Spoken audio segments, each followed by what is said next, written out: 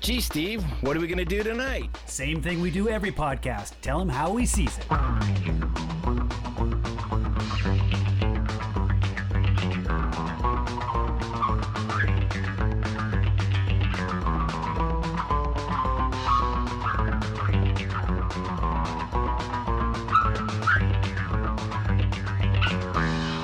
Cool, it's How He Sees It, episode 41, Fast Times at Ridgemont High.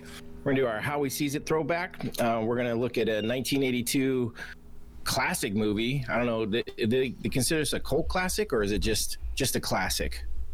I would assume cult classic. Maybe it depends on who you ask.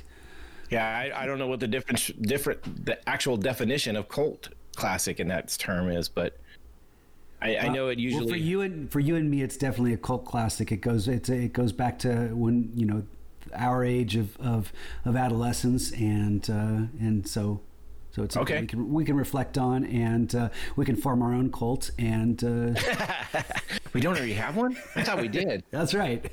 I ordered shirts and everything. Okay. Cool. All right. Well, this is How He Sees It with me as your host, Noah, and my co-host, as always, is Steve. How's Say hello, it going? Steve. I did. Good. Yeah, it's so awkward, but it's awkward every time, so that makes it great. Always looking forward. I'm not saying you make it awkward. I mean, I make it as awkward as anything, so it's not necessarily you. Cool. So yeah, we're gonna do this. We decided a while ago we wanted to do some throwbacks, and we did our Ghostbusters, and this is kind of our second in line with that throwback to movies that we enjoyed as young people. I don't want to say teens, even though that's what it was at the time. Yeah, I wasn't far even a it's teen when it came out. Two from the 80s, right? When did Ghostbusters come out? That was 84. Is that right? And 82. Yep. So yeah. Yeah. So, I mean, I technically wasn't even a teen at this, because I think I would have been 11 when this came out. I was 12. This is the same year that E.T. came out. I remember that. I couldn't see Fast Times at Ridgemont High in the theater because it was rated R, but I had to wait until... Well, not by yourself, at least. I don't think I went... I couldn't go... I couldn't drag my mom to go take me to go see Fast Times at Ridgemont High. She wouldn't have been up to it. And I do see, remember, I don't remember. What was the first movie she took me to go see that was R-rated? It was a war movie. Boy, I can't remember what it was. And she just actually took me and bought me the ticket, and then I went in. It was like it was like Hamburger Hill or something like that. Some geez, some war movie. Crazy. Yeah, I kind of remember seeing this in the theater. But not distinctly. I mean, I don't know. I remember seeing it. Actually, my biggest memory of this, of all, is my dad bought the soundtrack. Sure. Oh, and yeah. we played the hell out of that album, and that's what it was back then too. It wasn't even a cassette or anything. It was an actual vinyl album. Nice. And I remember, and it's funny. I watched it again. I started watching it again yesterday, just for memory's sake, and. Right off the bat, it starts off with just a great song, and the whole time it just kind of keeps you going. And you're like, oh, yeah, that's right. I remember the music from this. Interesting fact: this movie is only an hour and a half long. Yeah, I was surprised at the running time. Which to me, I always felt like it was just this long, epic movie. And I think when I started looking back at it, I mean, I think the reason why that it seems like it's so much longer is because it has just so much in every scene. Like, there's no downtime in this movie. Essentially, everything it's all the story. There's it's never an really interesting structured movie. It's not a straightforward narrative. It just kind of bounces around to different characters. You even look at you can put together a couple of the characters like Stacy and Mark and their little romance. Right. That might be the story arc that kind of carries it like a traditional story, but the other characters just kind of ebb and flow, kind of come and go. Right. And yet still it's so much fun and moves really well, and so many memorable scenes. Oh yeah, and that's kind of what I was trying to write down all these things, and I'm like, if I do that, I'm seriously just writing down like every scene. So I was like, I'm like, this is going to just be one big note. I was surprised when I watched it. I watched it again yesterday, and it reminded me, strangely enough, of Grease. The musical Grease. If you take out the music of Grease, just kind of the way the story bounced around to different characters and kind of followed a love story, a story about someone that might be pregnant, and it kind of had the same sort of time lapse too, where it started at the beginning of the year, right, and kind of ended. Well, yeah. I guess we got to the end dance. I'm not sure. How. Yeah, no, I think you're right. It had a little. It didn't follow side characters as much, but yeah, I agree. That's a good analogy. I hadn't thought of that, but yeah, that's really good. Before we get too deep into this, what did you come up to drinking for this one? Well, you know, I was thinking about that today, thinking back on this movie, and there's I couldn't find anything to draw from as far as alcoholic beverages. I was surprised. They do a lot of drug, there's a lot of dope smoking, and I think Spicoli refers to driving on Quaaludes. Oh, Ludes. He said, those on Ludes should not drive. But so I focused on the character of Mark Ratner. He orders Cokes but so I got in the restaurant. I got a Coke, but I threw in some Maker's Mark. So I got my Mark. Mark and my Coke, so I got my whiskey and soda in the form of a Fast Times at Ridgemont High kind of mashup. There you go. Yeah, they had to. It's funny. I was thinking about that scene too, and I was like, because they have to order several. Like they keep ordering a Coke refill because they're waiting for Damone to get there with his wallet. Right. Yeah, that's funny. I picked up on that too, and I thought about that for a minute. But you're right. There's not a lot to go from. So I ended up going with a Lagunitas beer, which is one of our local breweries. Chronic? I went with no, that would have been a good one too. I thought I looked for it at the local grocery store here. I looked at Lagunitas and they didn't have a Chronic, so I think that's a seasonal. So okay. I haven't even seen that one in a while. No, I went with Hazy Memory. It's called Uncensored. It's like, isn't that what's on the I think it just says Uncensored because they're not allowed to call it Chronic because Chronic is a reference to marijuana. Maybe they can. Isn't that what it is? Maybe they can now. Yeah, right. Now it's legalized.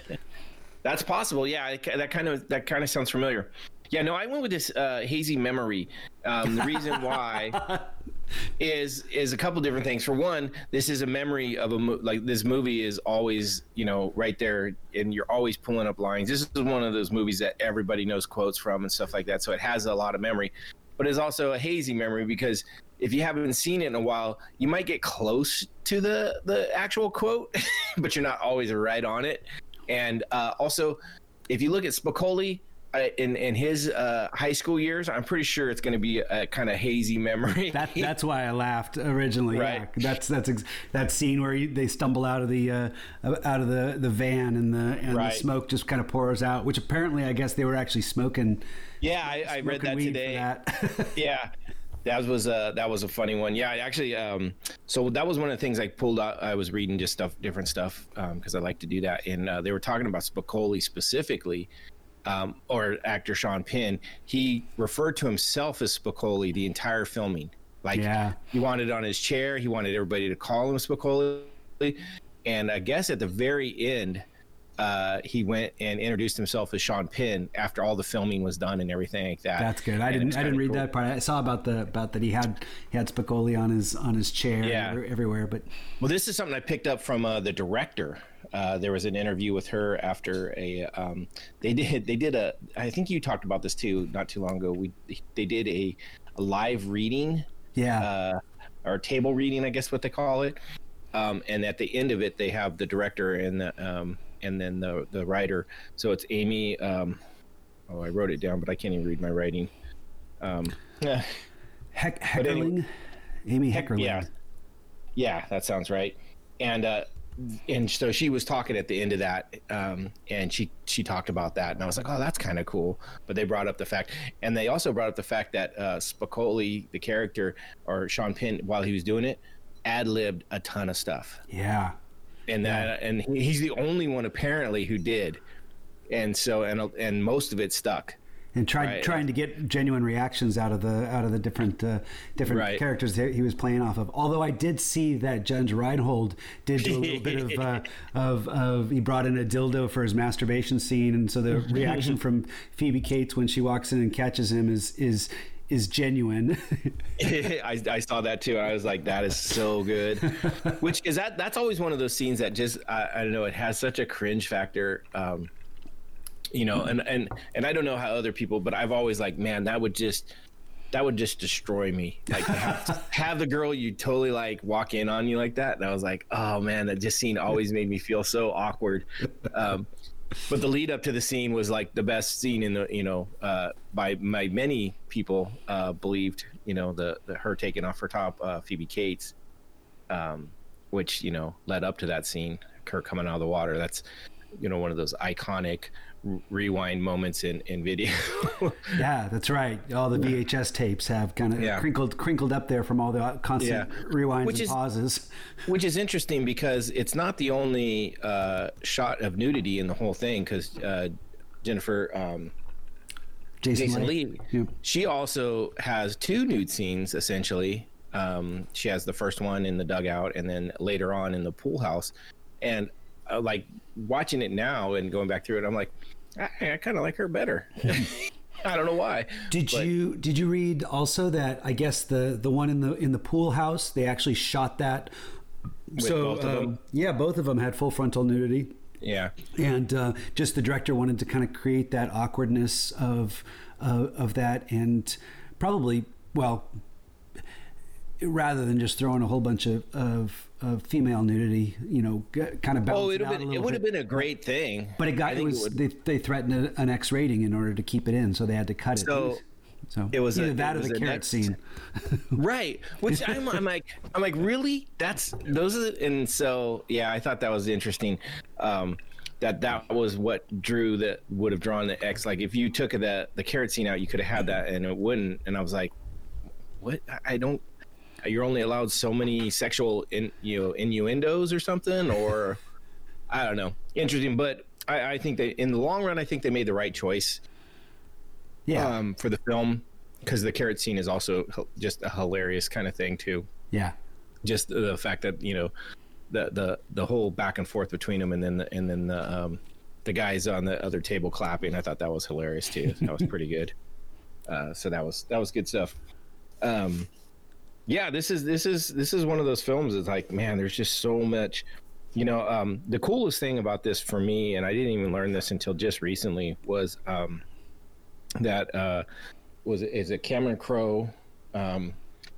This was based off a book, actually, that he wrote from a time when he, how do they describe it? He went back into a high school.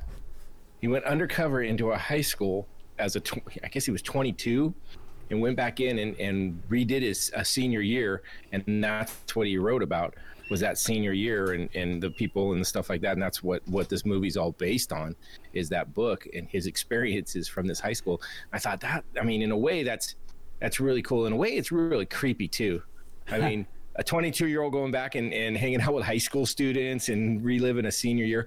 Not that I think it's a totally, like, I'm not gonna lie. There was a time, like when I first graduated high school, that me and my buddy talked about like moving to Nevada and re-signing up for high school there, so to do a senior year, just so we could play football again, though. Right. And so it's not unheard of. I could see that happening, but you know, in a way, it's kind of weird. You know, this 22-year-old creeping into high school. Well, what was the movie? I think we talked about it once. Never Been Kissed with Drew Barrymore, and that's kind of the premise of that, where she goes back. Oh, where she goes back, into high school. Did you see Cameron Crowe's movie Almost Famous? I believe I've seen that one. Okay, that's semi-autobiographical, where he's really young, but he becomes a writer for Rolling Stone and tours with a band. I did see that. I did see that. And I think that's where he was actually with Rolling Stone when he decided to go back. I think they sponsored him going back to college, or going back to high school. When you look at you know, they did most of the characters in the movie were over 18 or 18 or older because of child labor laws if they wanted to keep them out. I think in the mall, they shot at a mall from 9:30 to at night and to 9 o'clock in the morning, and so you can't have underage. But although they did bring a few, so everyone looks older. You know, you got to deal with that. I was talking that when I think back on high school, I thought they captured it kind of well, where you have a lot of like little people, little dweeby people that just look like that, and then you've got the people that look like they're giant. It's that age group where you get some that sprout early and some that are stuck behind. I was like the Mark Ratner character. I was kind of a little guy, and it took me until I think my senior year when I finally I was the shortest one and up until my junior year. Senior year, I kind of caught up a little bit with height. That's funny. I was getting a massage today, and we always talk when she's doing the massage, and we were talking about that specifically, and how Jennifer Jason Leigh's character was supposed to be 15, and she kind of fit it, but she was actually 20. Right. And then you got her brother Brad, who is Judge Reinhold. He did not look like a senior to me at all. He looked like he was in college. I get and that. He was 24, 26 at the time or something. He did not look the part of a high school person. Damone was pushing it. I will say the guy, Judge Reinhold, reminded me of someone I worked with when I was 16. I worked at a McDonald's, and this guy I worked with was the spitting image of Judge Reinhold. Really? You know, tall, kind of lanky, and really, you know, he's really fun guy to hang out with. But so I don't know. I mean, that's what I'm saying. You get kind of this mix, but I mean, obviously these were older people playing roles. Well, Phoebe Cates was actually one of the youngest of the main actors, and she was 19. They said that the Ron Johnson, the one that Stacy, the older man Stacy dates. Yeah, he was only like 6 months older than him. Right. Yeah, but he played like a 26-year-old. Yeah. I thought that was kind of funny. Yeah, no, to me though, it didn't fit when I looked at the characters as much. What I remember from my high school. But I mean, I went to a different kind of high school essentially. You know, we didn't have the same per capita, and you know, like there was none, like the opening scene where there's toilet paper and everybody's going like a big party. Yeah, that was not happening at my school. It wasn't nothing like that. And, you want to save your toilet paper? Is that what you mean? Or no, it wasn't. I don't know. And when I see high school movies like that, I'm like, whose fucking high school did that shit? Like, I'm not saying I don't think it's cool, because I was like, man, I would have liked to gone to something like that, but that's not what mine was. And like, you know, I don't remember seeing the same type, like I don't remember any Damone type characters, you know, like just. Well, okay. I take that back. There's some suave kind of guys that, you know, I do remember a little bit when I go back and think about it, that were just kind of douchebags in hiding. I was matching up a lot of the people I knew from these characters. There's a guy that actually, the Damone character was kind of he was kind of a douchebag. I had a friend though that had that same sort of kind of walk to him, where he'd try to, you know, he moves, kind of bounce a little bit as he talked, and he was a good friend, and a lot of kind of had the same sort of posters in his room too. I think you know, I'm sure he had Devo and you know, a lot of those same ones that were in Damone. Right. Yeah. He had a whole, and well, that's the one that made me. I was like, I just don't know a guy like that. It is the whole. He seemed much older in the fact that, you know, he just was selling tickets, and, you know, he just didn't seem like a high school guy. Mm-hmm. But I don't know, maybe that's just me being more naive in high school in that aspect of it. But yeah, it was great though. I loved the way that they played the characters, and I think they all played well together, and it definitely fit. And you know, the douchiness of Damone, I think, was perfect, because it really showed that there are creepy guys out there that just, you know, the one thing that bugged me about that in a way though is that him and Rat made up at the end, right? Mark Ratner he kind of like let him off the hook at the end, and I just thought, I was like, you know, no, he should have just never done that. Okay. He should have just kept Nope, you were a douche. You ruined everything for the friendship that we had by the, and it's not that he slept with the girl that he really liked. It's everything he did after, right? There was no there, he didn't own up to it and say, hey, look, dude, I screwed up, and then how he treated her, it's just all that he did. It was just, you can only have so much douchiness and accept it. And it's funny. I was sitting on the couch watching this with Ashley, my daughter. I think we started watching it yesterday, and she was like, God, I would love to hit that guy. And I'm like, you're not the only one. Yeah. And so yeah, I mean, so overall though, what do you think was your favorite scene, like just in general? Oh, like if you had to say, one scene sticks out in your mind more than anything that like made the movie for you. Well, if I back up a little bit and I look at it, Sean Penn, Spicoli scenes just steal everything in it. So, and I think he really. I was surprised he got top billing, actually, because he's just kind of a side character. But and he'd only done a movie or two before that. I think he did Taps, which I do remember seeing that at the theater. Taps with Tom Cruise and Timothy Hutton. There was also school. Bad Boys. Did he do that before? I didn't. Yeah. Okay.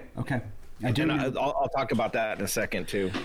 But when I was watching it yesterday, there was one that kind of had the most nostalgic feel to it, and it was it was a little embarrassing, but it was when Stacy and Mark were in her room looking at the pictures, and there, that the awkwardness, it totally it just made me start to sweat a little bit and feel uncomfortable, and I totally bought into his "I gotta go." That was me at that age. I was a little bit intimidated by women or girls or See, now I was with you with being like Mark a little bit up to that point. Okay. But once I got past that, like once we got past the diet, ordering the Cokes, I think I'd have been okay. I probably wouldn't have. I got to go home. I'd have been like, yeah, screw my sister. I don't care.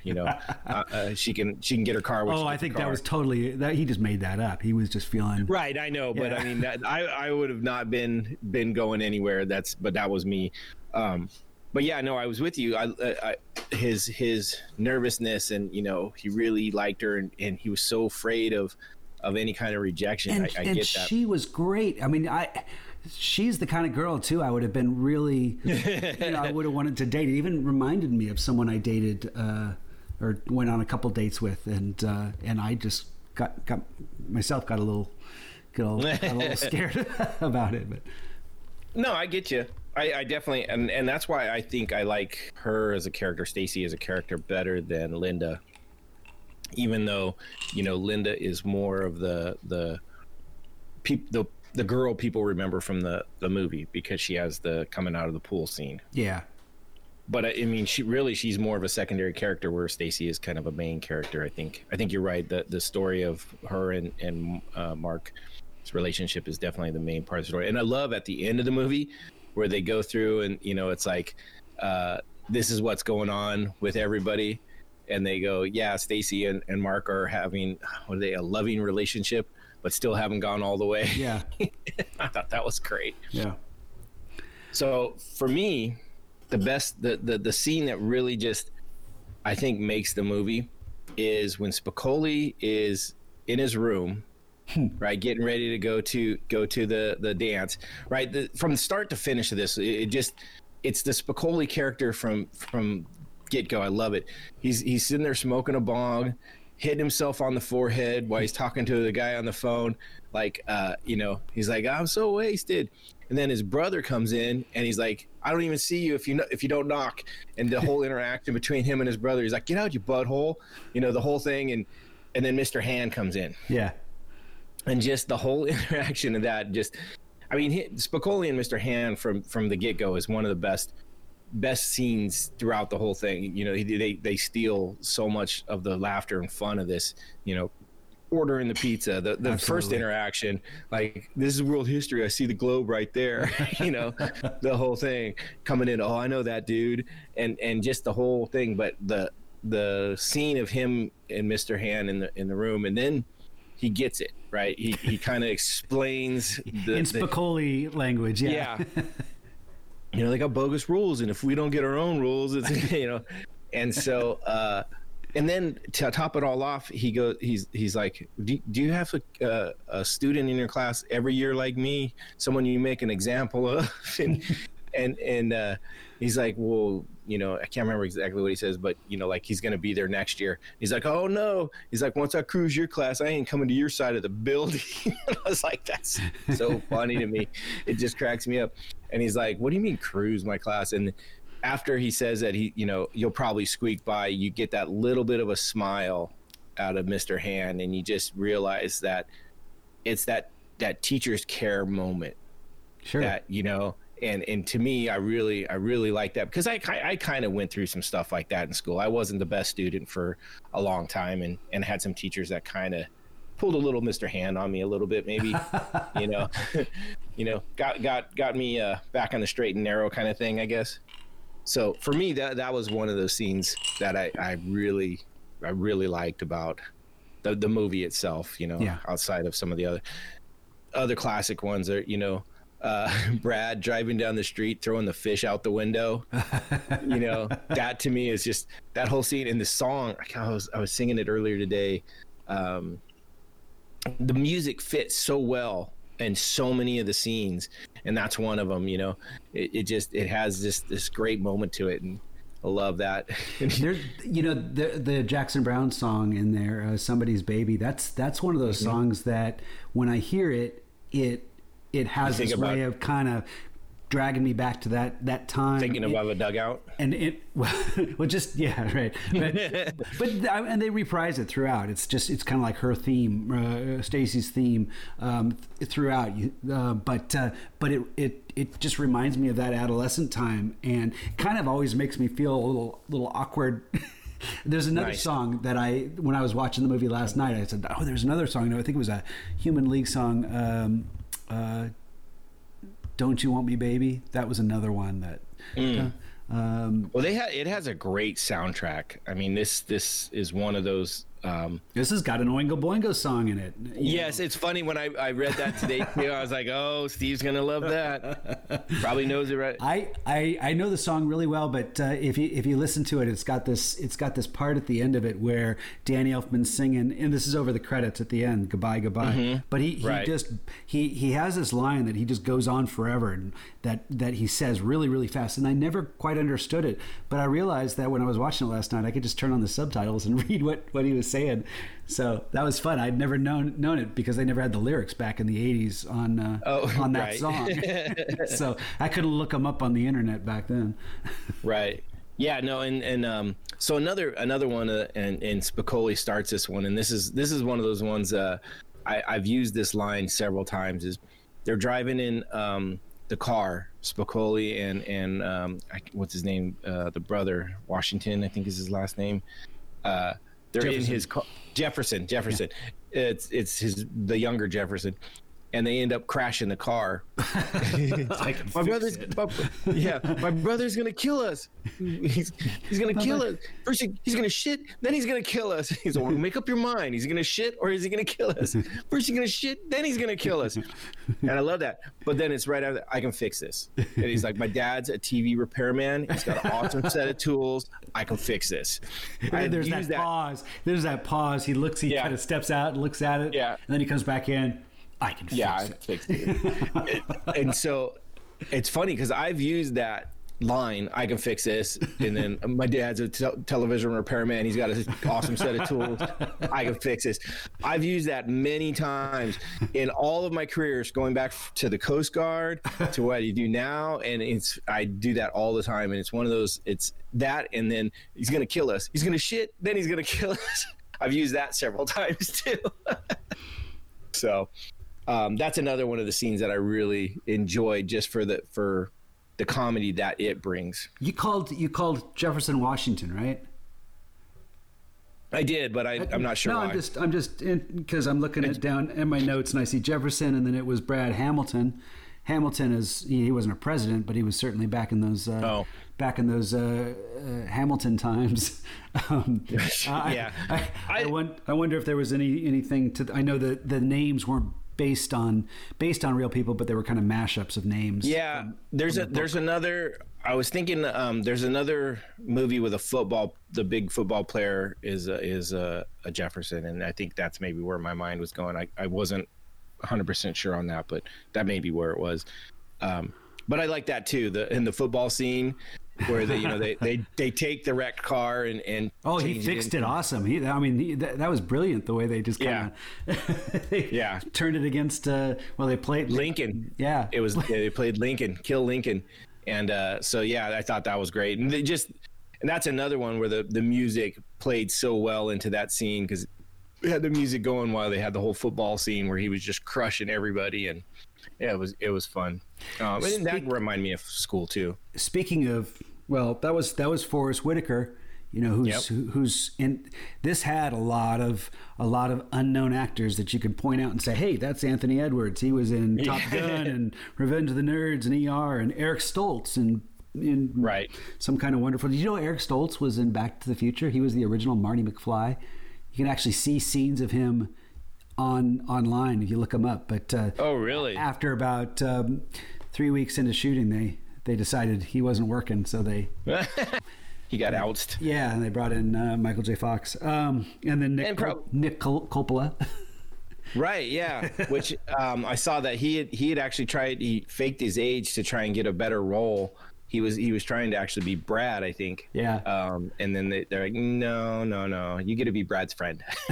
And they said that the reason that he changed his name after this, I guess he was touting his name. I'm a Coppola. And a lot of people were making fun of him for it. So after this movie, that's he changed it. So we were talking about Spicoli and Sean Penn in the role, how he got a high billing on this. So apparently, and this is from that end of the video I watched, talking with the director and Cameron Crowe, when they were doing the interviews and the, I guess they're not interviews. What are they when they screen actors? Auditions. He came in to audition for it. Well, apparently he first off, he came in ripping into the parking lot in like a Trans Am or something like that, and Cameron Crowe saw this blonde-haired dude, and they're like, oh, okay, well, this guy looks like. Turns out then he later shows up into the auditions, and he comes in and he's like, I'm not even gonna audition for you. I'm just telling you. This is me. I can do this role. I know this. And he's like, just put me in there and I'll show you when I do it. And so they took a chance on it, apparently. I mean, without an actual audition at all. Really? And yeah, so, which I thought, because that's where Cameron Crowe said, he's like, I'm not sure how we ended up doing it or why we ended up doing, but we believe this guy who came in, and he didn't have like a lot of credits to his name. He mentioned the Bad Boys, which wasn't even out when they auditioned, and he's like, and he killed it. And so, it's kind of interesting that how sometimes these things just kind of happen. They didn't see him in the role. They didn't bring him in specifically. He just showed up one day and said, yep, that's me. You're going to put me in it. And they did. And so he did it. And from there it launched, I kind of think it kind of launched his career a little bit in a way. Yeah, it was his first iconic role. That's for sure. Right. He doesn't really have, does he have many iconic roles? You think it's like Snow. Well, he had a couple different ones. What was the Snowman one? Milk. Okay. That's one. Harvey Milk, sure. Yeah. Okay. He's had a couple. He's been in a lot of stuff. I'm just thinking of iconic roles. This is one where when you look at Sean Penn, you think, oh, he was married to Madonna and Jeff Spicoli. True. Mystic River comes up.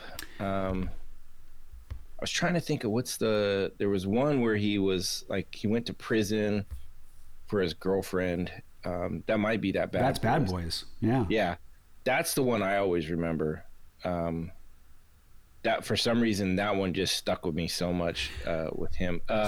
I was surprised when I was watching this at the end, the very last scene, which is classic, when they go into the little Mighty Mart and the robber comes in and tries to. So the robber that comes in, I don't know his name, but I recognized him as Mikey from Beverly Hills Cop. It's the same actor that played Mikey in Beverly Hills Cop. And then I thought about it. It's like, well, Judge Reinhold's in Beverly Hills Cop. Not only that, Martin Brest, the director of Beverly Hills Cop, is in this movie. He's the doctor that sits alongside Mr. Vargas when they're pulling out the organs from the body, the dead body in the morgue. So I thought that was kind of fun that there was a lot of tie-ins to future actors in Beverly Hills Cop. It's almost like they took people with them, you know. And that's very possible. Yeah, I mean, who knows how much of that crew went with them? Yeah, there's a lot of possibilities. The pizza guy, he I recognized him, but I couldn't remember what. I'm like, what have I seen him in? And he's been in a lot of stuff. He's like he's like a bad guy in a lot of stuff. But yeah, I remember today when that came on, I was like, oh God, that's so funny, the pizza guy. So we haven't talked about it yet, but I promised my massage therapist today when I went home, I was going to watch the reading that they just did. Like, God, 2 weeks ago, maybe. Okay. They did a live reading of the script, and they had a ton of Jennifer Aniston, Brad Pitt played Brad. Jennifer Aniston played Phoebe, played Linda, which I thought was hilarious that they got to reenact that. And and then they had Morgan Freeman doing the set reads, which was great. And then Sean Penn was there, and I think the only guy he did was the pizza guy. Did he? But he was, Dane Cook. He was the one that put it together because he got Dane Cook to put it together. Okay, is that what it was? But it was for Sean Penn's, like a company, or not a company, but something that he's supporting. Right. But yeah, he got Dane Cook to get involved, and Dane Cook did a lot of it. Jimmy Kimmel was on it. He did like all the no-name act, like all the little actors. And I'm trying to think who else they had that was. Who was Mr. Hand? Because I saw the scene with. I didn't watch the whole thing. I saw little bits of it. Oh man, he did a horrible job, if you ask me. Iota. Okay, it's all right. I can't think of. I'm not great with the names. Shia LaBeouf played Spicoli. Right. And so the interesting thing with him doing that was, you weren't really sure if he was just fucking doped out and not really kind of there, or if he was doing that because Spicoli is Spicoli. I was a little uncomfortable watching it. I only watched a little bit of it and had to turn it off. So he and the way he reads it, he's one of the only one. I mean, the script is not exactly the movie. There's some different lines, but he doesn't read hardly any of them the way they came out in the movies. And I don't know if that was because that he actually read them the way they were written in the first script part, or if he was just ad-libbing a lot of it. You know, well, you have a choice. I guess you can either come in and you can mimic, Sean Penn's Spicoli and just try to play it up just like that, or you're going to try to do it your own way. I'm sure they had the blessing of Sean Penn. I mean, Sean Penn was busting up. I know they were laughing. It was that actually I appreciated. I thought it was like, okay, they kind of gave me permission to get past being uncomfortable. I think that's what it was. Is they knew he was going to do it, and the only reason I think that he was doing it on purpose, like playing it that way, because I mean, he even does the whole shirt no shirt thing from the diner. He even had his shirt off when he does it, and then he puts a shirt back on. But at the end, when they're kind of finished up and they're just chit-chatting, he goes back to looking normal. Really? Yeah. And so I was like, okay, so he was in character that whole time. Well, maybe he was just trying to honor Sean Penn's playing in character. I was like, oh my God, that was just crazy how he did it. I'm trying to find the names of the different people. but yeah, Shia LaBeouf definitely he killed it. Julia Roberts. I don't know who she played. Julia Roberts, Stacy. She played Stacy. Okay, I just saw her from the Brady Bunch picture. Yeah, picture frame thing. She did a really good job of it. The way she read it, she read with an innocence in her voice that sometimes almost was too innocent. You're like, but it was great. The funniest thing too is when Morgan Freeman was reading. He's reading the carrot scene, and there's a lot of like him reading that. And at one point he's like, "Oh my," like, "Oh God," and it's funny, and then watching the people laugh while he does it is hilarious. Yeah, there's a couple people. I can't think of the guy's name. He's apparently, I guess the production company did not have high expectations for this movie, and they thought about only releasing it on the East Coast, or on one, just so that they could just bury it, and it did a lot better than expected. Mr. Hand was originally cast. Who's the guy that plays Munster? The judge from My Cousin Vinny. But he thought it was you were saying, "Oh my," Morgan Freeman. He thought it was too sexual. He thought there was too much drug use and too much sex in it, and so he. Which is interesting because when they read it, they talk about Mr. Hand being really tall, a tall, stern teacher. Okay. Right. Which the actor, I can't think. He's the guy from Lost in Space. Yeah. I can't think of the actor's name, but that's what I know him. He fit it perfect, but he's not a big guy. Ray Walston.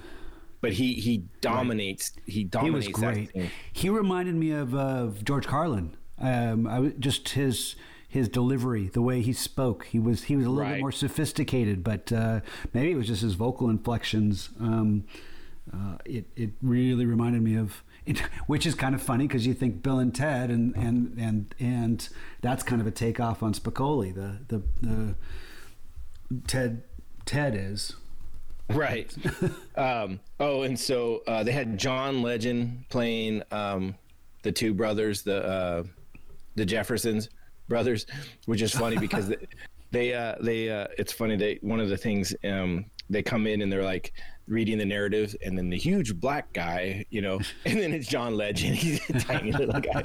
And so, but yeah, he read those parts. But yeah, it's an hour-long watch, and you have to get through about 15 minutes of them advertising for that, Make-A-Wish Foundation thing. It's not Make-A-Wish, but it's like a special money for COVID testing for, whatever LA people that have no money, and it's a charity. I want to check it out after watching it again, and I would love to see it. Yeah. I wish that someone would cut out all the commercial shit, but you just kind of tune out when they're doing that. But I mean, it was really cool.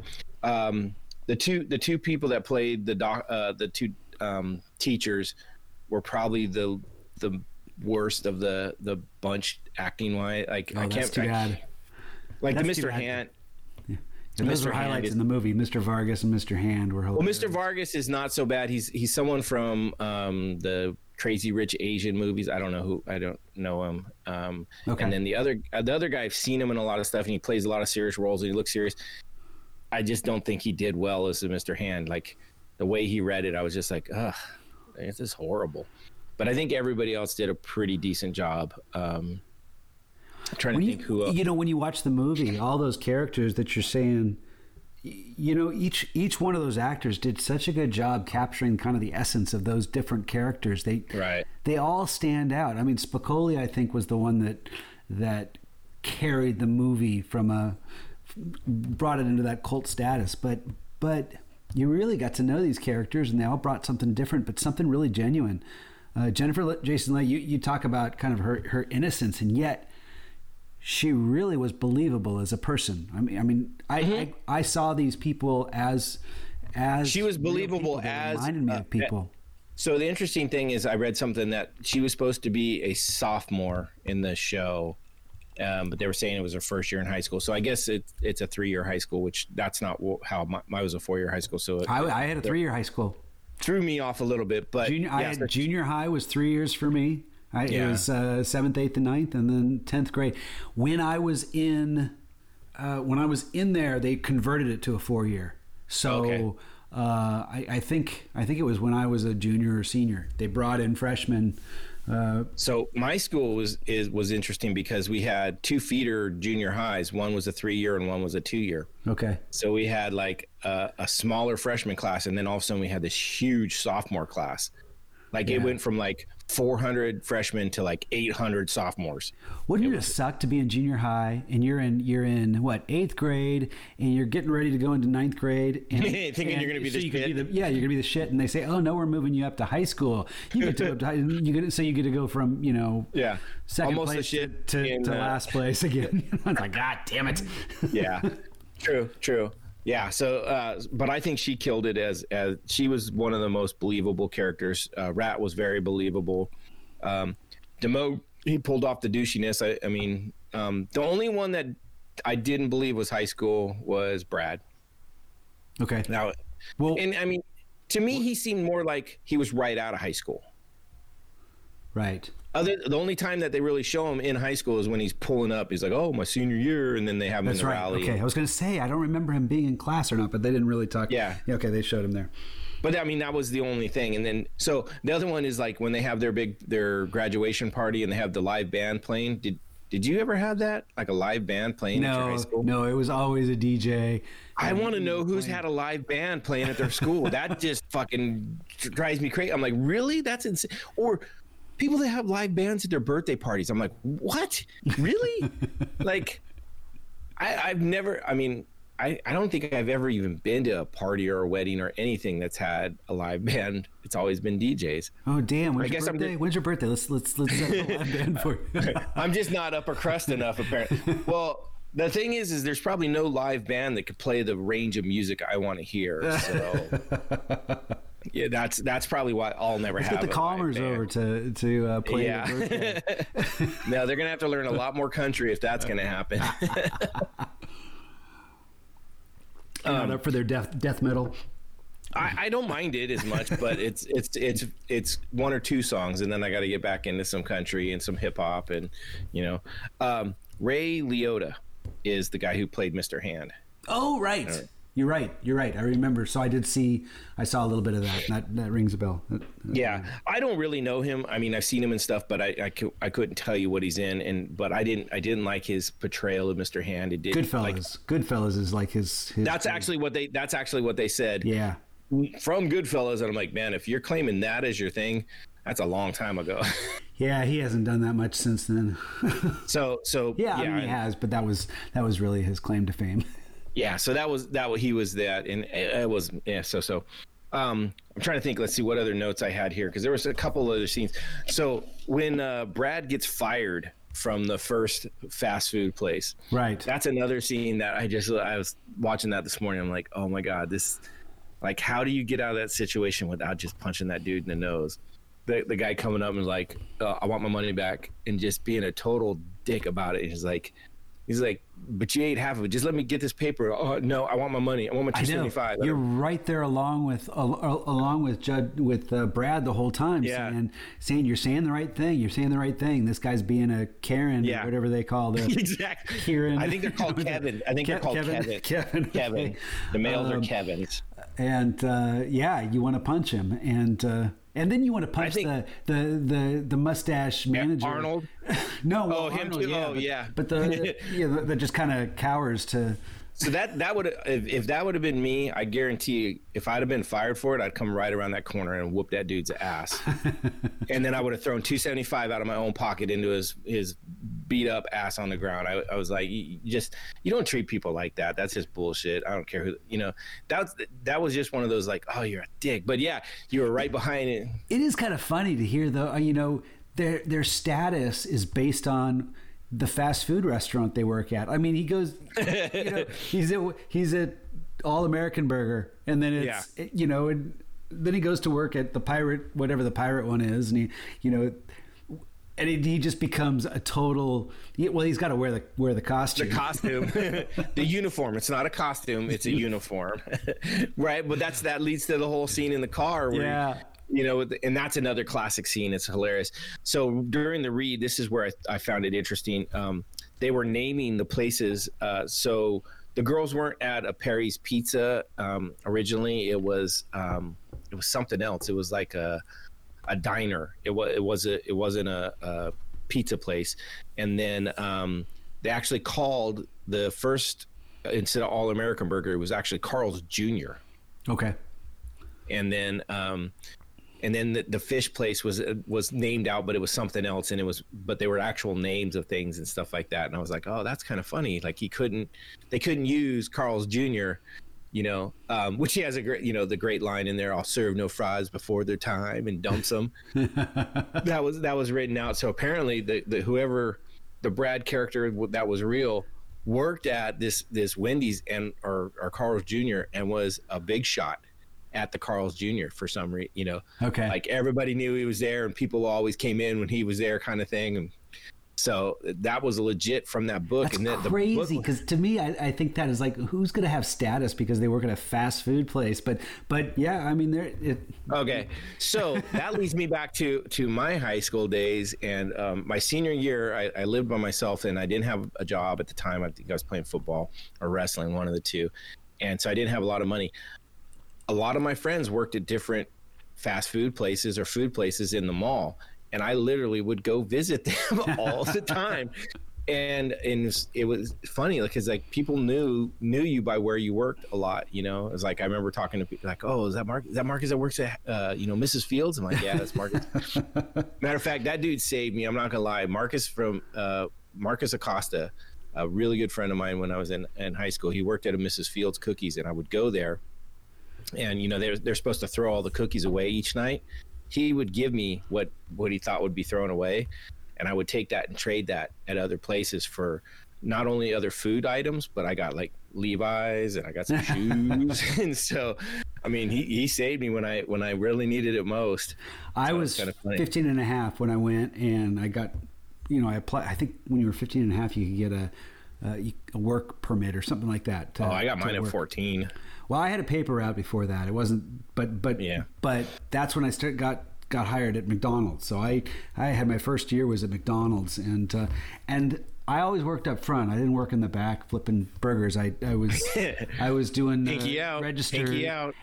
But the big deal was when you got to work drive-through, and I kind of graduated to drive-through. So I was pretty proud of that. So thinking back, maybe, and I remember, you late at night when you're working drive-through, you start having a little bit of fun rather than just saying, welcome to McDonald's, going to take your order. It's like, welcome to the Golden Arches where we sell 100% pure beef.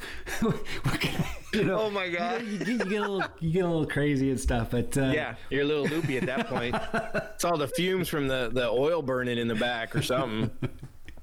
No, I get you. I worked at a Dairy Queen, so I understand. We didn't have a drive-through. We weren't pinky out like that. We were, old school. And I wasn't, good enough. Did you say Dairy Queen? Yeah. I think that's what Cindy worked at. Maybe. I think we've talked about it. Okay. But yeah, I did both. I worked up front and worked in the back, and it just depended on who was what. But right. I remember those being a lot of fun because at times it really sucked, but there was also a lot of sometimes where it was a lot of fun. A real good friend of mine, Jake, worked with me, and when we were both on, it was ridiculous. We did some things that were unsanitary in the back that probably should never be said on air, but we had a lot of fun. You're gonna have to add a few details because that just sounds wrong. I never served food that hit the ground. I never spit on anybody's stuff, but I'm not gonna say we didn't throw some of those frozen patties on the ground and play some floor hockey. Gotcha. But we never served them after that. But I'm just no, I would never do that, and that's. Yeah, no, and anybody who would ever do that, you are automatically the worst person in the world. That to me is just gross. But we've had some food fights too. Nice. With customers. That was, I can't even remember exactly how it started, but I remember it was me, Jacob, and Felicia were the workers, and then Sandy was the manager that night. And for some reason, someone in the seats outside started flicking cherries at us. And next thing you know, a cherry goes flying back. and then it escalated. Next thing you know, we're just hucking all kinds of shit. And I mean, we're gonna clean it up. So, but yeah, we had a food fight there. It was a lot of fun. Yep, good old times. I think working a fast food place is a good thing for most people because you learn the fast pace work and at a kind of low drama level for the most part, and you could get a lot of fun out of it. All right, let's see if there's anything else in my notes. So here's one that I just kind of wrote down that I thought was kind of funny. So the first part where Spicoli and Mr. Hand in the first class, and he hands out all the paper and everybody sniffs it. Yeah, I remember that. So I was like, oh, I remember smelling the paper, but I don't remember why. And so I looked it up, and it was funny because in the 80s, we didn't have regular printers like they do now, or they did, but they Xerox. were way. You had like the spinning thing. They called them Ditto machines. Ditto. And so yeah, it left an odor on it. Not that it would get you high, but it just smelled they were good. really fresh. They'd almost feel wet. You'd kind of have that, like cold and wet and yep. silky and yeah, you'd smell them. So I remember in junior high, if you were good enough to be one of the teacher's assistants, you would get to go run those, and yeah, you would. I got to run the projector. I was that guy. Oh, you were AV snob. Yeah. I got to do that in elementary a couple times. I understand. Yeah. Let's see. So, the other. Go ahead. Oh, I wrote down the checkerboard vans. You were talking about him knocking. Oh, those were. Because I remember we actually had a van store in this is in Orange, and it's probably, I wonder if it's still there, but like on Chapman and or I don't know, around the Orange Circle there was a van store. And that was a big deal, having a pair of Vans. My brother, about 10 years ago, he sent me a pair of Vans that look very much like those checkerboard ones, except they're slip-on, they're Vans, but they're Star Wars. Nice. They've got pictures on them from the original Star Wars, so they're still a thing. But yeah, that was huge. They're definitely still a thing. And I remember a lot of people bought Vans, and I could never really afford Vans, and I tore through my shoes so much because I was a skateboarder then that I always bought Converse. Mm-hmm. And so, which I always thought was funny because I remember buying my Converse. I get them sometimes at $9 a pair, right? Yeah, like cheap. Where Vans were still like $30. It's like, yeah, no, I'm gonna tear through those. So I remember that, and then so even today though, that Converse, like I've seen them, they're $40, $50. I'm like, are you freaking kidding me for Converse? Like, I can't wear them anymore because they have no arch support, so they just kill my feet. Even though I still have a pair, of Converse. I never owned Vans though. That was the one thing I could never throw that extra money at them, knowing that I would just tear them up. But yeah, I never had them. But I remember them being huge, especially in like the surf community and the skateboard community. Right. Vans were a very big deal, and I think a lot of it came from that scene essentially, was one part of it. Right. So the other one, I know I've said it a couple times, but the Damone being a douche and the whole way they dealt with that, the whole, he kind of, I don't want to say he stole Rat's girlfriend because they weren't going out, but he kind of, he had a chance, and you could see him. Physically, you could see him kind of contemplate, like, man, I know I'm doing the wrong thing. Yeah. I know I'm screwing my buddy over, but he did it anyways. Now, at that age, I don't know how many guys would have looked at, oh, this girl wants to have sex with me and be able to not do that, but the guy's supposed to be your best friend. Like, you don't get yourself in that situation. Yeah, like he started the situation. He even said something because she said, "I kind of like you." Well, he said, mm-hmm. He was trying to be the good guy. Mark he was really trying likes to be you, yeah. And she said, "Well, yeah, but I like you." And I thought she played it off well too. The way she kind of transitioned, and she just walks it off. Yeah. She walks it off. She's like, I kind of like you, and then walk off. Yeah, but he had the point. She's like, "Oh, well, this is me," and they're kind of sitting there for a minute. He's like, "Oh, well, you got any iced tea inside?" Right there, that was the dick move. That's where you could have walked away and just been. That's where he could have been cool. That's and then you see inside he could have. Okay, this isn't going where But I hear what you're saying. At the same time, though, I would say they played it real. I think. Oh, they did 100%. Yeah. Okay. Yeah, I don't think you're questioning that there aren't people out there that would make that call. No. And I thought. No, I think there's a lot of people that would make that call, and it's that sad part where it's like, okay, some of your friends aren't really your friends. Yeah. Like I would think that, I count my 4 best friends from high school. I don't think any of them would have done that to me. But then I also count, another 20 friends that were close that would have totally done that to me. Yeah. And then you see a girl and you say, "Oh, you're dating my buddy. Would I do that to you?" And then and it's the same way. Yeah. The 4 guys I'm talking about that wouldn't have done it to me, I wouldn't have done it to them. Yeah. But there's a couple other guys that I'm like, yeah, I probably would have done it to them. But I mean, it's how close are your friendships? And then, they that's why I thought at the end where he kind of let him back off the hook, I thought was bullshit. Like, if they were supposed to have been that close, I don't think I could have done that. Okay.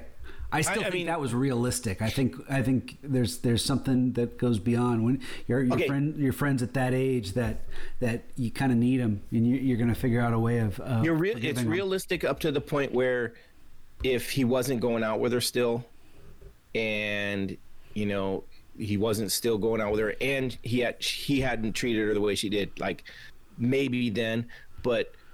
Nah, to me that's what I would expect is that they made up, but then they didn't really hang out much.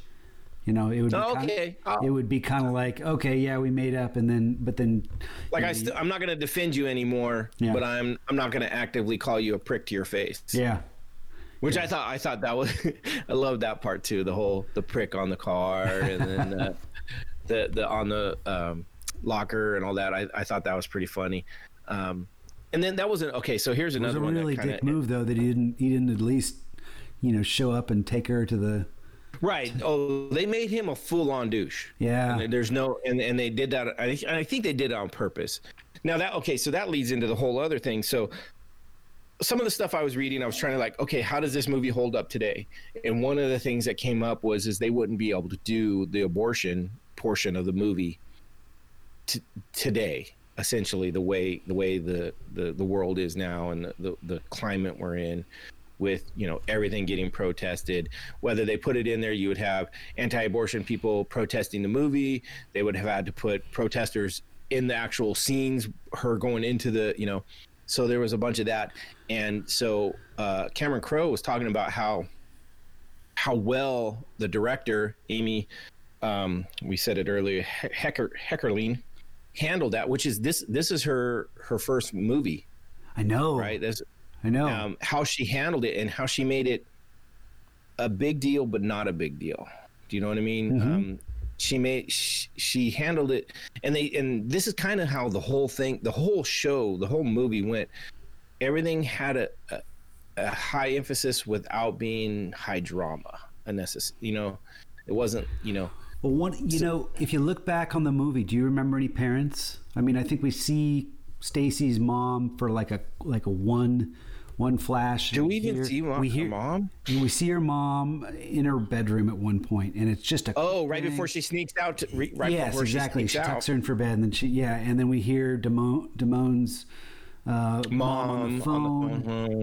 But basically, this movie is just from that that's that age group. So you're not getting the influence of we're not hearing parents preach their things, and so that's another thing that's affected. I didn't even think about that, but yeah, that's awesome. And that's what they wanted they wanted the teenage experience of high school, and I think this does nail it.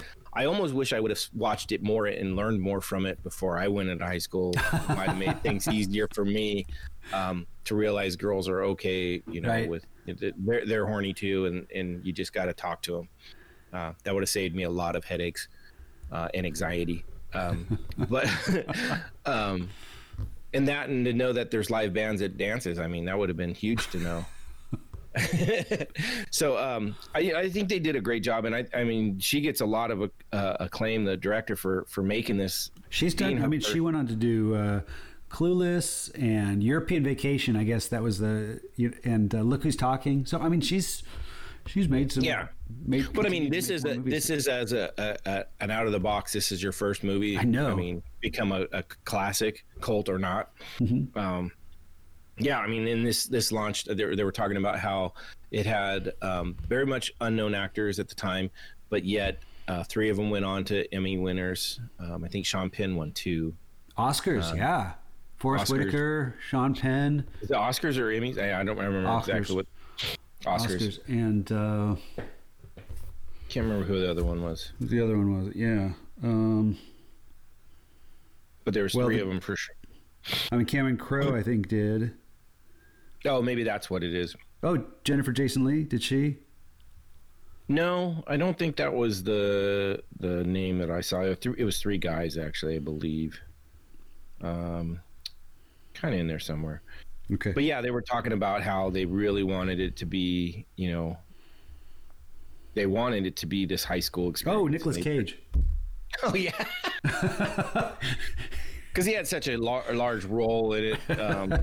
Yeah, he was he was flipping hamburgers, right? Isn't that what he was doing? All American Burger. He was in the back making fries, maybe. Was it that? I know he was one of Brad's buds. Well, it's even the guys that were Spicoli's friends. It just, there's so many different things, and the character Arnold, who I know you mentioned earlier. He what's his name? Scott Thornton. I don't know Thompson? him. Did he turn? He's the guy with the thick glasses. Right, I know, but what did he? He's been in a bunch of movies too. Because I've seen him Twister, Police Academy. He's been in a lot of other things. Well, Lisa, I recognize. That was Brad's girlfriend, and I remember her from Nightmare on Elm Street. She was, one of the ones that. Oh, and they were talking to. So the other cheerleader, or not? I guess Lisa wasn't a cheerleader, but there was the 2 cheerleaders, right? The one. Oh, I read this. Was, Go ahead. Rick Springfield's daughter. Apparently, Sean Penn asked her out on set. And she said they went on a date. Yeah, it's kind of cool. No, yeah, there's a lot of cool stuff from this. So I wonder if he asked her out on a date in character, or if it was after. He did everything in character. Apparently. I know, but you said at the end though he. But this was during the filming. Okay, I wonder if her date was with Spicoli or. Oh, that's a good point. That'd be interesting. Little stuff we need to know now. That's right. So yeah, I don't know what else about this. I mean, there's so much to talk. There's so many scenes that are so iconic and so many quotes, right? If you think about all the different, no shoot, no shirt, no service, or no dice. Actually, it's no dice. Yeah, I got to return to my comment at the beginning where this is really not a straightforward narrative. This movie, it's just kind of a collection of scenes, a collection of characters. And I did read something about the director kind of wanted that same sort of feel where it's almost like you can wake up in the movie and feel like you're part of the world, and like American Graffiti, just this feeling of what these characters in this high school, what it's like to live in that. And it's true. It doesn't have this narrative arc that takes you from act 1, act 2, act 3. It's just kind of all over. But it still is really effective. And I was, that scene, the Mighty Mart scene, which is the last scene, when he throws the coffee on it. The coffee, yeah. And that, I guess, is the climax, if you want to call it that. And it just kind of has this punch at the end, but it still seems kind of strange that's the Brad finally getting a win. Yeah, and it's great. And it's Spicoli, because here's Spicoli that's kind of awesome. He's totally awesome. He's the one that everyone's connecting with, and then you get his approval. He's exactly awesome. All right, Hamilton, and then you get that beautiful grin on Judge Reinhold's face. Where he's holding the gun over the guy, just like and then it kicks into the music. So it's still, even though it doesn't feel like a climax of the movie, it still works, and then they have a great thing where they show what everyone where everyone went afterwards. You get the line. Spicoli saves Brooke Shields. Brooke Shields wasted money on Van Halen playing at his birthday. See, another live band at a birthday. What the hell? So that's also where you get he gets his line is like, all I need is some tasty waves, a cool buzz, and I'm fine. He has such iconic, like, no, I mean, those guys are fags. I love that. And then Stu Naham's like, oh, he's just going along with it. But of course, that's his little dream fantasy, Yeah. Yeah, those are funny. I love the first one too. Is one of my favorites. It's like, this is world history. I can see the globe right there. So that was a funny thing. So when the live read, Shia LaBeouf, he did that part, and he's like, this is world history or something, like this is like a space class. I see the globe right there, and he called it space class for the rest of the time, or space history or something. Like, seriously off. Like, that's why I'm really wondering. Like, I'm like, man, it's so like watching it is very cringy, but then at the end you're like, maybe that was all just him doing a new Spicoli. So, yeah. and kind of and after seeing some of the stuff he's done recently, I kind of want to say that he was doing it on purpose. Yeah. And he wasn't just jacked up on whatever, because I would hate to see if that was the case, that he really had a backstep that bad. But on our beer scale, how many beers does it take to enjoy this movie? I would say it doesn't require any. I never had any when I was younger. Of course, it can benefit. Any movie can benefit, but I don't think it needs anything. That's a good question, because it's like, how many beers is recommended to enjoy this? Yeah, you could say none. Yeah, but how many beers to really enjoy it? Yeah. I would say, or lock yourself in a van and toke up and. My God! To make a drink, there's got to be drinking games out there. Oh, there are. Yeah, actually, when I was looking up trying to find some sort of alcoholic reference, that's all I found was like Fast Times drinking games. So. Oh yeah. God, oh man, that'd be every time Spicoli says "awesome," something like that. You got to take a shot. That. And because it jumps around so many times, you would have to have multiple things. Like you couldn't just be like one character does what it'd have to be like different characters. You would have to do almost scene by scene. Because it is a jump around. It isn't a straight through shot like you talked about, which I think is interesting too. And I was kind of I know you talked about some. How many other movies really have that platform and become successful? It's not the norm. You don't see that these days. I mean, that. Any listeners, let us know what's out there right now that kind of has that same sort of format that just kind of is more of an exploring the world of what they've created, not bouncing around. I mean, it's almost like a soap opera of characters, but mm-hmm. Oh my God, that's right. It does kind of seem soap opera, like the Cobra Kai. That's kind of. Hey, did you know? We talked about Cobra Kai last week, and in the interim, I found that I know about that. They actually already shot season 3. Season 3, and it was in the can before COVID hit. So they'll be able to release that. I think it's coming out next year without on schedule without any. Well, that's good. I had heard something that it was going to go to season 8, so it's kind of funny talking about. I just mean that they already shot it, so it's already shows. Yeah. Did you know that there was a short release of a TV show in '86 for Fast Times at Ridgemont High? I remember. I think I saw it, and it was. Oh God. Well, yeah, but it was bad. It was bad because that's the only thing they came out and said. It's like, yeah, we released this, and it was bad. I guess it had 7 episodes.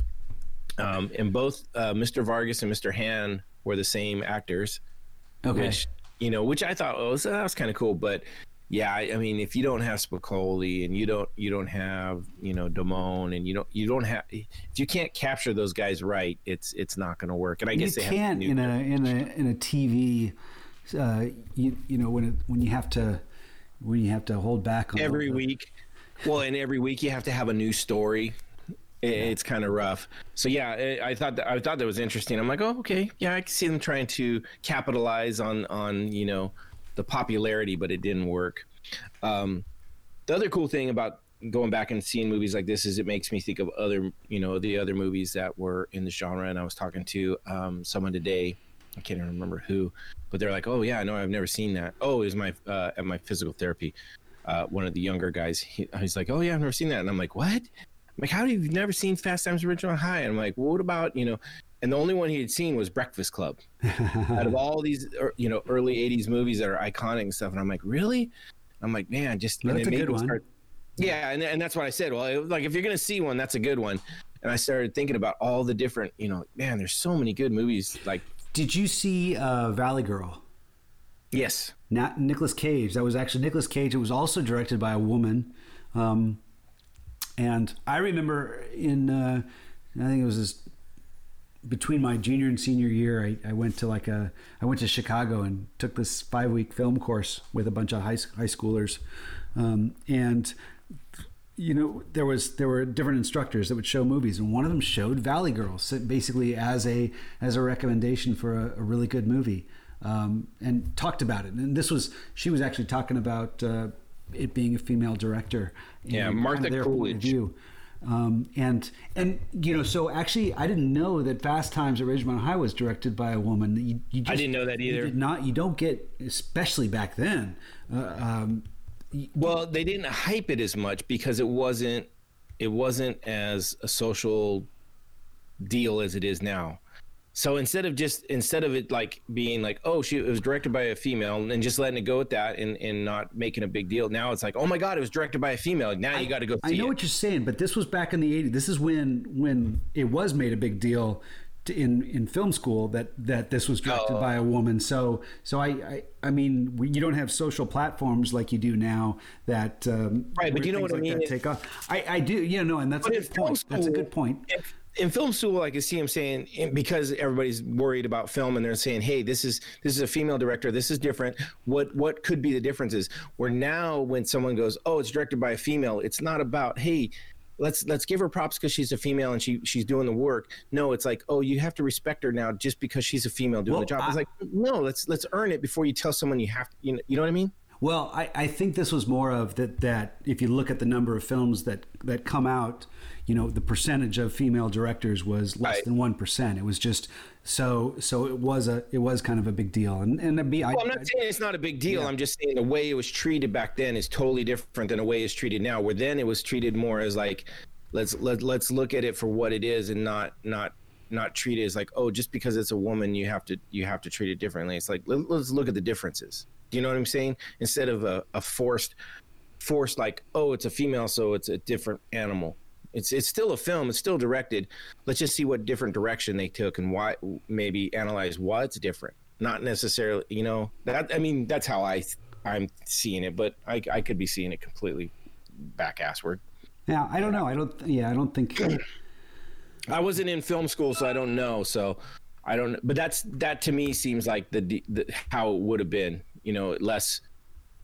Less now about you have to like it or you have to go see it or you have to because it's socially the thing to do because it's a female. Otherwise, you're a misogynist or whatever. Instead of like, no, as a female director, let's grade it on what it was as a movie, not just because I think nowadays there's more opportunities for women, but that opportunity sometimes gets amplified because they're a woman and because of social, how people talk about it in social platforms. It's back then I think there was a lot of suppression. You just didn't get weren't as welcome on the helm. So I'm kind of curious how that came about. I want to look into it. It was just last night that I found out that it was a woman that directed it. I was and I think there is, you can look at it and say, well, she obviously brought some really interesting perspectives to these characters. So that's an interesting question, and this may get me in trouble with some of the people that are more liberal. But I go, does it really matter? Does it change your idea or thought of how the movie was because it was directed by a female? No, it doesn't. Well, it doesn't as far as I'm still just as satisfied with the movie, but right. But that's what I mean. That's kind of what I'm trying to say is like, why does the sex of the person have to be something of it? And like I said, I mean, I may be going down the wrong rabbit hole on this, but I wish people would just grade it for what it is and not put a male female tag on things. Well, here's what I bet. Because I remember when they were talking about Valley Girl in our film school, they talked about how the studio put certain requirements on how many, how many sex scenes you had to have, and you have to show women's breasts for this. Back in the 80s, that was kind of a part of it. It was an R-rated teen romp. You got to have boobs in it, and I don't disagree with that. And so when I was reading about the full frontal nudity from Damone's character too, I thought, oh, that's interesting. I wonder if that was the female director trying to say, hey, let's put a little, let's amplify what this is really about. Because yes, I've got to put a sex scene in here. I'm required to. That's part of filmmaking. And if I'm going to play by the producer's rules, that's what I got to do. But but I wonder if I'm gonna show some boobs, I'm gonna show a dick too at the same time and see what happens. Well, they did. Damone was in the shot. Well, I think they cut it though. Yeah. Okay. Yeah. No. I see what you're saying. So I wonder now that you're talking about that, like, so they talked about how Fast Times didn't get the marketing. Really, right. They didn't market it, and I wonder if they did that. I wonder if that was because it was a female director. I mean, I don't know. And that might be part of the reason. And that's even better that it surpassed everything and became and blew up like it did. I'm super happy about that. And so, So I wonder, I mean, and like I said, I'm not trying to downplay any of that. And I'd love to see more things directed by women and more diversity and all that. But I don't want it thrown down your throat for diversity's sake. I want it to be made by people that want to make it, and not because, well, we're going to have a female director because we want to have a female director, quotations around it. It's like, no, get the director that's going to do the job, whether she's a male or female or anything in between. Just get the right people that have the right vision to do the right job, regardless of what's hanging between their legs. And so that's kind of where I was going with it. And rather than, like I said, I don't, when a movie comes out, I don't look at who the director was and what sex they are to whether I'm going to like it. I base it on whether I like it or not, right. on whether they blow stuff up and show boobs. Gotcha. So anyhow, yeah. No, that's really cool. And I that's interesting that, you saw something like that and they made a big deal of it. And that's cool. And I think we are getting more of that. I wonder how a remake of this would ever come out. Like if like I said, they couldn't do, they talked about not being able to do the abortion scene the way they did. I'm like, I wonder what else. I tried to find something else that might be controversial. Like, what else couldn't they do? I can't think of anything really. Yeah. Well, I mean, when Spicoli's driving around and he makes that reference to Quaaludes, it reminded me of the Wolf of Wall Street. Did you see the Wolf of Wall Street, the Scorsese movie where where he's he's on Quaaludes and he goes for a drive, he's driving. And then and do you remember the scene?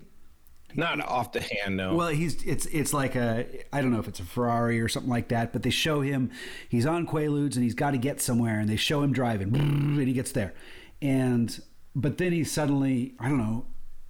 Oh, like he doesn't even get out of the driveway? Well, they have to flash back, and they realize, he realizes that this was all just a fantasy of him getting home. Instead, the car's all completely trashed.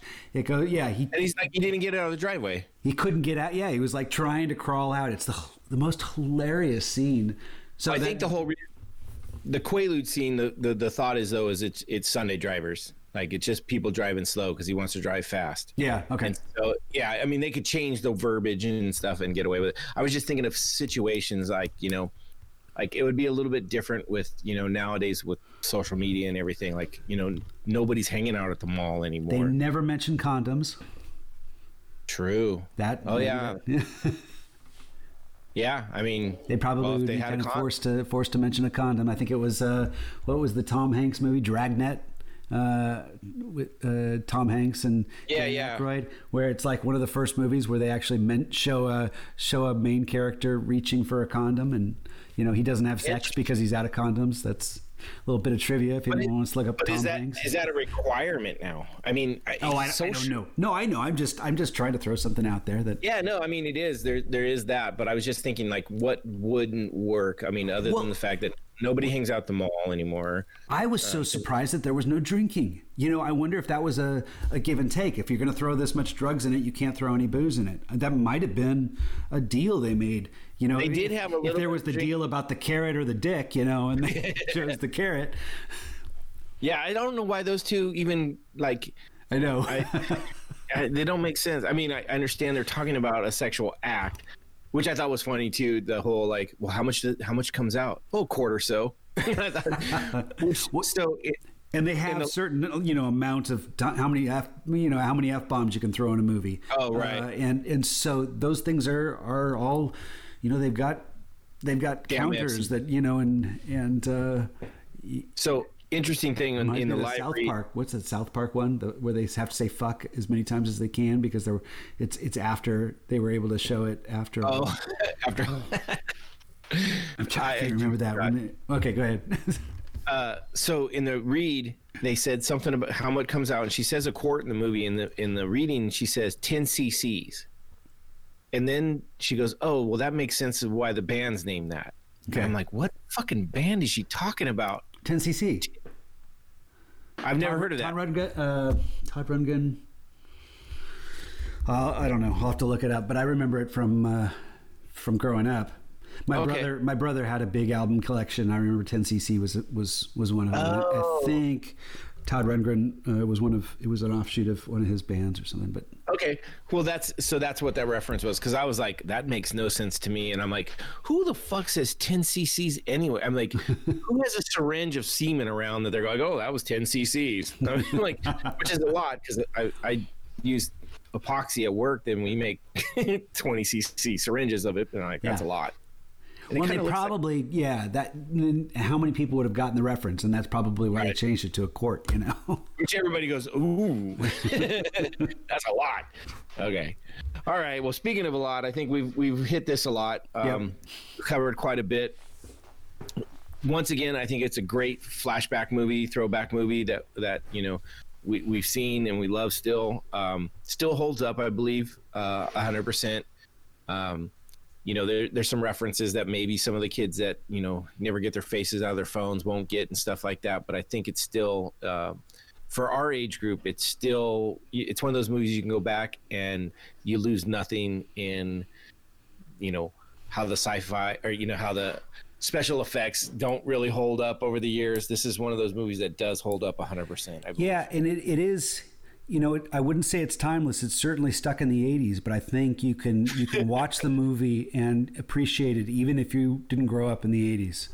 True. So I think I'd almost want to see it. You say you watched it with Ashley, or she said, I don't know if I necessarily watched it with her, but she was in while I watched it multiple times. Because like I said, this is like my third or fourth time watching it since COVID hit. So it was one of those that she's seen it at least twice or parts of it. And of course, she's seen every one of the cringy scenes she's in. Like, she comes and sits down right for the first sex scene because that's always awkward with children. Every single time, it never fails when I'm watching something. And like, I could be watching a movie, a show that has 25 episodes and only one episode has a sex scene. That's when one of my kids is going to come in and sit down next to me. It never fails. So, but it is what it is. All right. I don't know what I think next week is possibly MCU. Okay. We got to get a hold of Bo and see if we can make sure we can watch the 6 movies, I believe. Russian Dolls is another one. Russian Dolls is one. If I got to get on that, I got to get on that quick. Or we can just see if there's another, MCU, or we can see if there's another show that we can. Yeah. We can watch. And, we'll figure it out. But we don't need to talk about it now. Yeah, and there's some other talk about. So how do they find us on email? Oh, how do they find us on email? It's at WHSI. HWSI. Why do I always screw that up? You think I'd get it right? WHSI. No, dot HWSI. Just dyslexic as all get out. Okay, let's start this over. Okay. Alex texts it all day. It's at hwsi.podcast.gmail.com.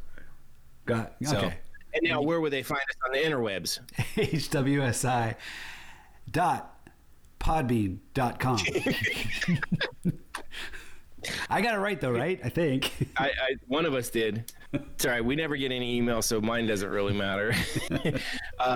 Or they can find us on the Facebook group. I throw stuff out on there. I actually threw out questions today. I know I did it really late to see if anybody had any input on that. I'm going to do that for the MCU. I'm going to try and get it out there early, see if we get any questions. I got to throw out a happy birthday to my mom. I went and saw her over the weekend, and so I'm throwing that out there. And Alyssa too. It wasn't her birthday? Yeah, Alyssa's birthday was just this weekend. Yeah, we were out on the coast all weekend. Nice. It was kind of nice. Yeah, it was my sister-in-law got us this really old house that's just this crazy. I can't remember how old it was, but I think it was 1918 kind of built. Nice. Out on the beach. 1918, really, right when the Spanish flu hit? Maybe, yeah. Maybe that's why it's so weird. It's really old school house that they haven't updated really at all. So there's some really awkward things in it, but we still had a lot of fun. Right there on the beach, had a swimming pool. Family had a lot of fun. But it was a celebration for both my mother-in-law's 70th birthday, my wife Alyssa's 48th birthday, and just family hanging out together. So it was a lot of fun. Gotta do that. Yeah, that was really cool. But yeah, we got those birthdays, and hopefully your mom's listening to the podcast and she hears it. That's right. Alyssa, she listens while we do it, so she doesn't ever log in. Although she's gonna have surgery tomorrow, so maybe she'll have some time in the hospital where she'll actually start listening to something. But I doubt it. Okay. She's probably gonna do something like homework or something. Are you going back to work next week? Yes, I am. I've got this week off because of the fires. They closed down the JC, and even us that are working from home, we're not expected to work from home. To work? So, nice. Yeah. So nice. I don't know. Yeah. Yeah. No. I Yay, go back fire! Yeah. No. I go back Monday after 3 months off of work. So. All right. It'll be fun. I think it's time. I'm starting to go a little stir crazy. Should I come check in on Alyssa? If you want, or you and or if Cindy, if someone has time, they want to bring Ivan over. I'm sure Bailey would love to have a friend, and you could hang out and say hi to Alyssa.